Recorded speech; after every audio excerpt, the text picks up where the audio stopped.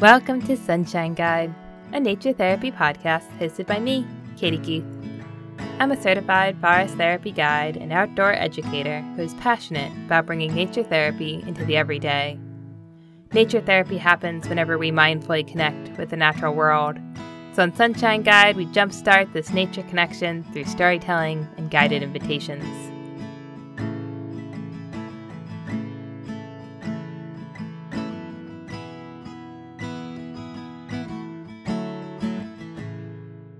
This week, our short story again comes from the 1888 book, The Stories Mother Nature Told Her Children, by Jane Andrews.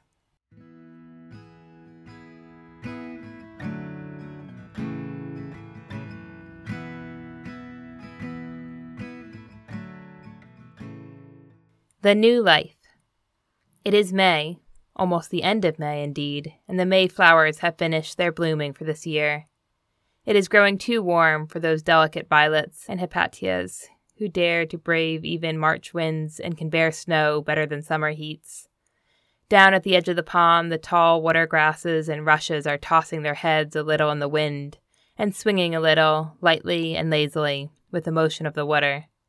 But the water is almost clear and still this morning, scarcely rippled, and in its beautiful, broad mirror reflecting the chestnut trees on the bank, and the little points of land that run out from the shore, and give foothold to the old pines standing guard day and night, summer and winter, to watch up the pond and down. Do you think now that you know how the pond looks in the sunshine of this May morning? If we come closer to the edge where the rushes are growing, and look down through the clear water, we shall see some uncouth and clumsy black bugs crawling upon the bottom of the pond. They have 6 legs, and are covered with a coat of armor, laid plate upon plate. It looks hard and horned. And the insect himself has a dull, heavy way with him. He might be called very stupid, were it not for his eagerness in catching and eating every little fly and mosquito that comes within his reach. His eyes grow fierce and almost bright, and he seizes with open mouth and devours all day long, if he can find anything suited to his taste. I am afraid you will think he is not very interesting and will not care to make his acquaintance. But let me tell you, something very wonderful is about to happen to him. And if you stay and watch patiently, you will see what I saw and have never forgotten. Here he is crawling in mud under the water this May morning. Out over the pond shoot the flat water boatmen, and the water spiders dance and skip as if the pond were a floor of glass.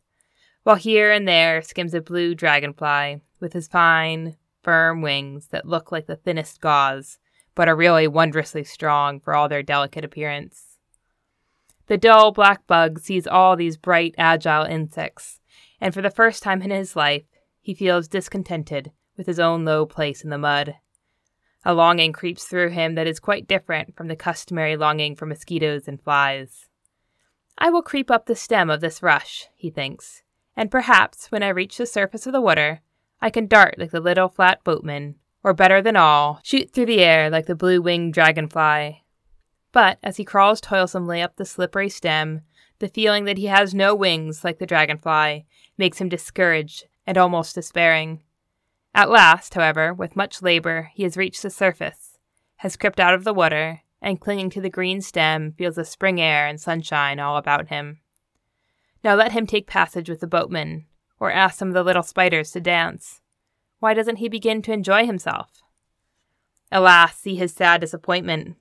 After all this toil, after passing some splendid chances of good breakfasts on the way up, and spending all his strength on this one exploit, he finds the fresh air suffocating him, and a most strange and terrible feeling coming over him, as his coat of mail, which until now was always kept wet, shrinks and seems even cracking off, while the warm air dries it.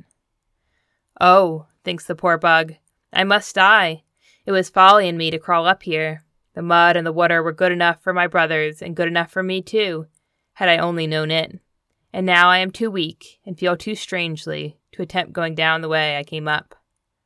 See how uneasy he grows, feeling about in doubt and dismay, for a darkness is coming over his eyes. It is the black helmet, a part of his coat of mail. It is broken off at the top and is falling down over his face. A minute more and it drops below his chin, and what in his astonishment to find that, as his old face breaks away, a new one comes into place. Larger, much more beautiful, and having 2 of the most admirable eyes. 2, I say, because they look like 2, but each of them is made up of hundreds of little eyes.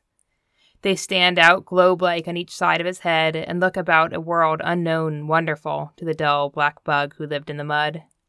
The sky seems bluer, the sunshine brighter, and the nodding grass and flowers more gay and graceful. Now he lifts this head to see more of the great world, and behold, as he moves, he is drawing himself out of the old suit of armor, and from 2 neat little cases at its side come 2 pairs of wings, folded up like fans, and put away here to be ready for use when the right time should come. Still half-folded they are, and must be carefully spread open and smoothed for use. And while he trembles with surprise, seeing how every movement he is escaping from the old armor, and drawing from their sheaths fine legs, longer and far more beautifully and colored than the old, a slender body that was packed away like a spyglass, and is now drawn slowly out, one part after another, until at last the dark coat of mail dangles empty from the rushes, and above it sits a dragonfly, with great, wondering eyes, long, slender body, and 2 pairs of delicate, gauzy wings, fine and firm as the very ones he had been watching but an hour ago. The poor black bug who thought he was dying was only passing out of his old life to be born into a higher one, and see how much brighter and more beautiful it is. And now shall I tell you how, months ago, the mother dragonfly dropped into the water her tiny eggs, which lay there in the mud, and by the by hatched out the dark crawling bugs so unlike the mother that she does not know them for her children, and flying over the pond looks down through the water where they crawl among the rushes and has not a single word to say to them, until, in due time, they find their way up to the air and pass into the new winged life. If you will go to some pond when spring is ending or summer beginning and find among the water grasses such an insect as I have told you of, you may see all this for yourself and will say to me, dear children, that nothing you have ever known is more wonderful.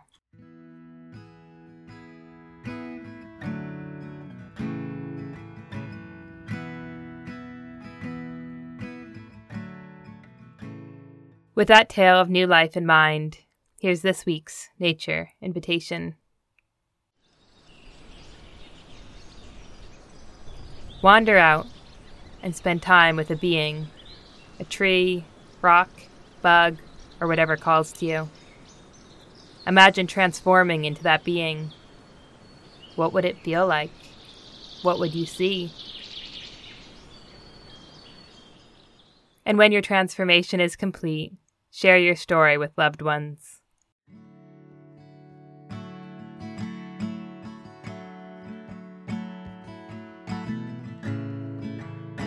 And that's it for this episode of Sunshine Guide.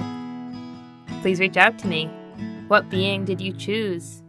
How did it feel to become them? Do you have a nature story to share? Tell me all about it by emailing yoursunshineguide@gmail.com. Special thanks to artist Nermeen Chaudhry for our beautiful podcast art and musician Jeff Isaac for the original music. Subscribe to Sunshine Guide to hear episodes every Sunday. Thank you for listening.